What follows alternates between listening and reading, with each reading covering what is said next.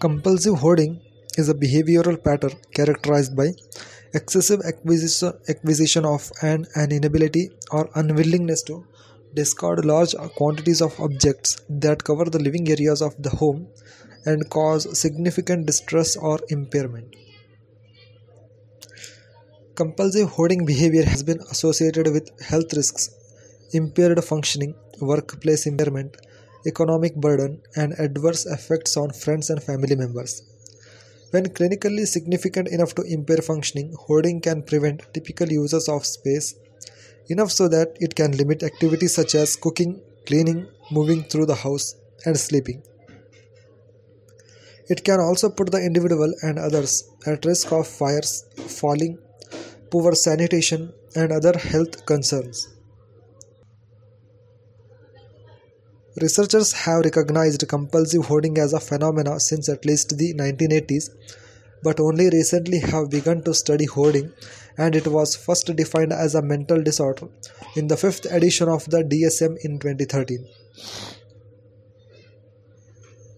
It was not clear whether compulsive hoarding is a separate isolated disorder or rather a symptom of another condition such as OCD, but the current DSM lists hoarding disorder as both a mental disability and a possible symptom of OCD.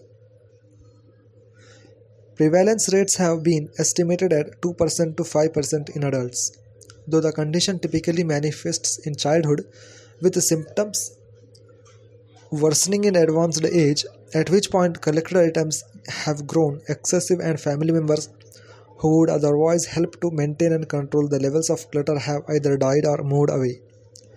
Hoarding appears to be more common in people with psychological disorders such as depression, anxiety, and attention deficit hyperactivity disorder. Other factors often associated with hoarding include alcohol dependence and paranoid, schizotypal, and avoidance trait.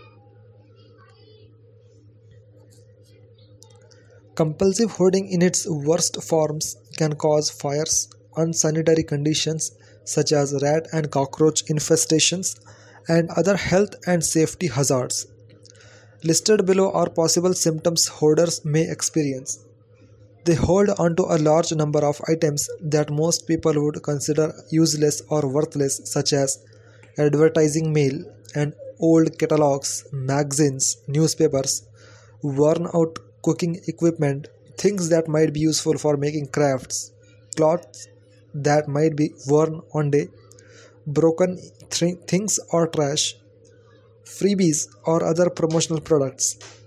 Their home is cluttered to the point where many parts are inaccessible and can no longer be used for intended purposes. For example, beds that cannot be slept in, kitchens that cannot be used for food preparation, tables, chairs, or sofas that cannot be used for dining or sitting, unsanitary bathrooms, tubs, showers, and sinks filled with items and can no longer be used for washing or bathing. Their clutter and mess is at a point where it can cause illness, distress, and impairment. As a result, they do not allow visitors in, such as family and friends, or repair and maintenance professionals because the clutter embarrasses them.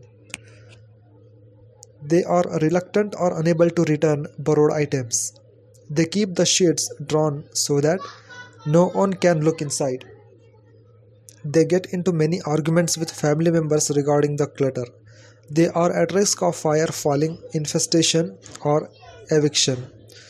They often feel depressed or anxious due to the clutter. For many years, hoarding has been listed as a symptom or a subtype of OCD and OCPD.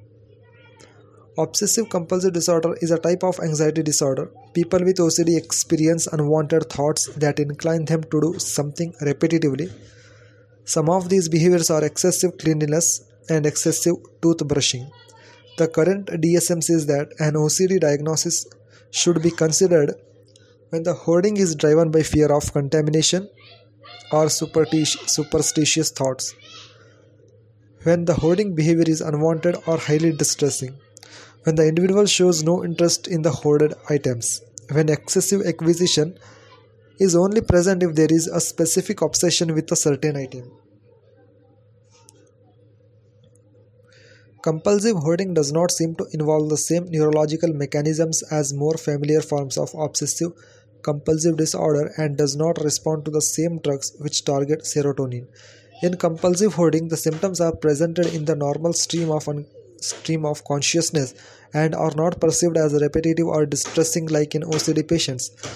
Despite statistics indicating that there is a prevalence of hoarding in 18% to 40% of patients with OCD, only 5% of compulsive hoarders experience symptoms of OCD. In another study, a sample of 217 patients diagnosed with significant hoarding, only 18% were diagnosed with OCD, as opposed to the 36% that were diagnosed with a major depressive disorder. There are significant differences and issues between the diagnostic features of compulsive hoarding and OCD which are being considered. In a possible addition to the DSM-5 of a new independent disorder such as compulsive hoarding, it is also said that there may be an overlap with a condition known as impulse control disorder, particularly when compulsive hoarding is linked to compulsive buying or acquisition behavior. Recent findings suggest that there may be three types of hoarding: pure hoarding, hoarding plus OCD, and OCD based hoarding.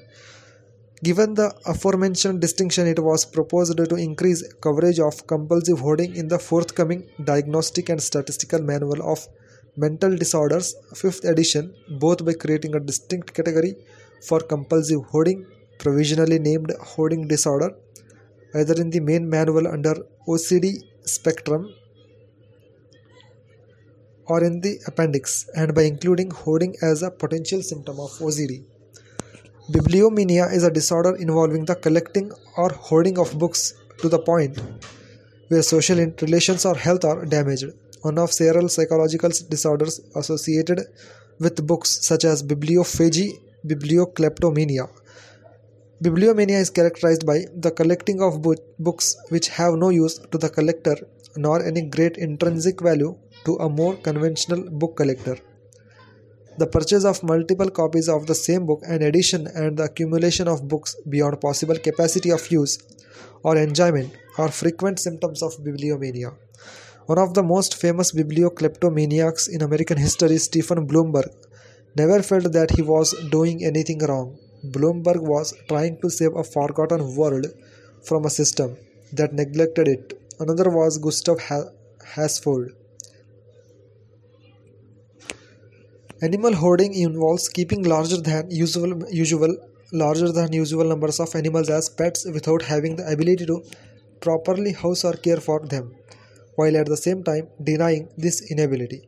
Compulsive animal hoarding can be characterized as a symptom of a disorder rather than deliberate cruelty towards animals. Hoarders are deeply attached to their pets and find it extremely difficult to let them go. They typically cannot comprehend that they are harming their pets by failing to provide them with proper care. Hoarders tend to believe that they provide the right amount of care for their pets. The American Society for the Prevention of Cruelty to Animals provides a hoarding prevention team which works with hoarders to help them attain a manageable and healthy number of pets. Along with other compulsive hoarding behaviors, it is linked in the DSM-4 to OCD and obsessive compulsive personality disorder. Alternatively, animal hoarding could be related to addiction, dementia, or even delusional disorder.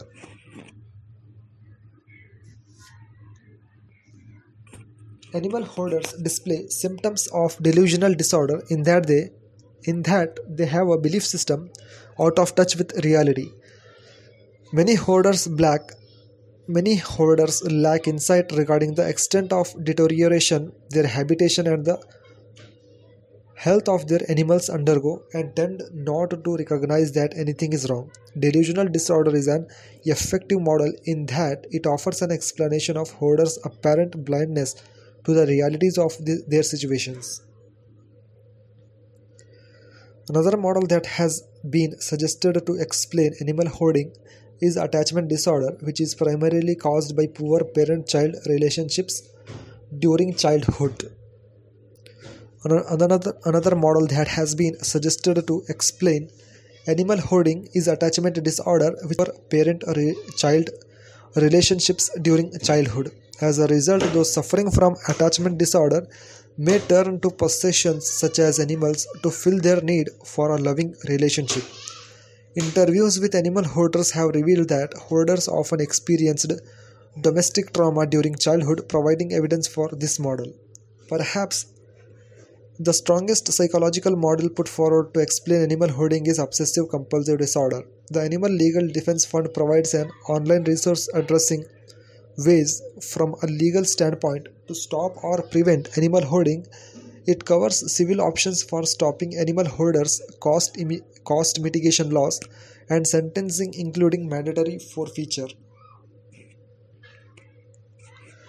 Some evidence based on brain lesion case studies also suggests that the anterior ventromedial, prefrontal, and cingulate cortices may be involved in abnormal hoarding behaviors, but sufferers of such injuries display less purposeful behavior than other individuals who hoard compulsively, thus making the involvement of these brain structures unclear. Other neuropsychological factors that have been found to be associated with individuals exhibiting hoarding behaviors include slower and more variable reaction times, increased impulsivity, and decreased spatial attention. A study comparing neural activity in hoarders, people with OCD, and a control group when deciding to throw possessions away found that when hoarders were trying to decide to throw away their own possessions, they had lower activity in the anterior cingulate cortex and insula regions of the brain. The study suggested this lower activity was related to problems in identifying the emotional significance of a stimulus, generating appropriate emotional response, or regulating affective state during decision making. Hoarders had normal levels of activity in those regions when making decisions about possessions that did not belong to them. The opposite condition is compulsive decluttering.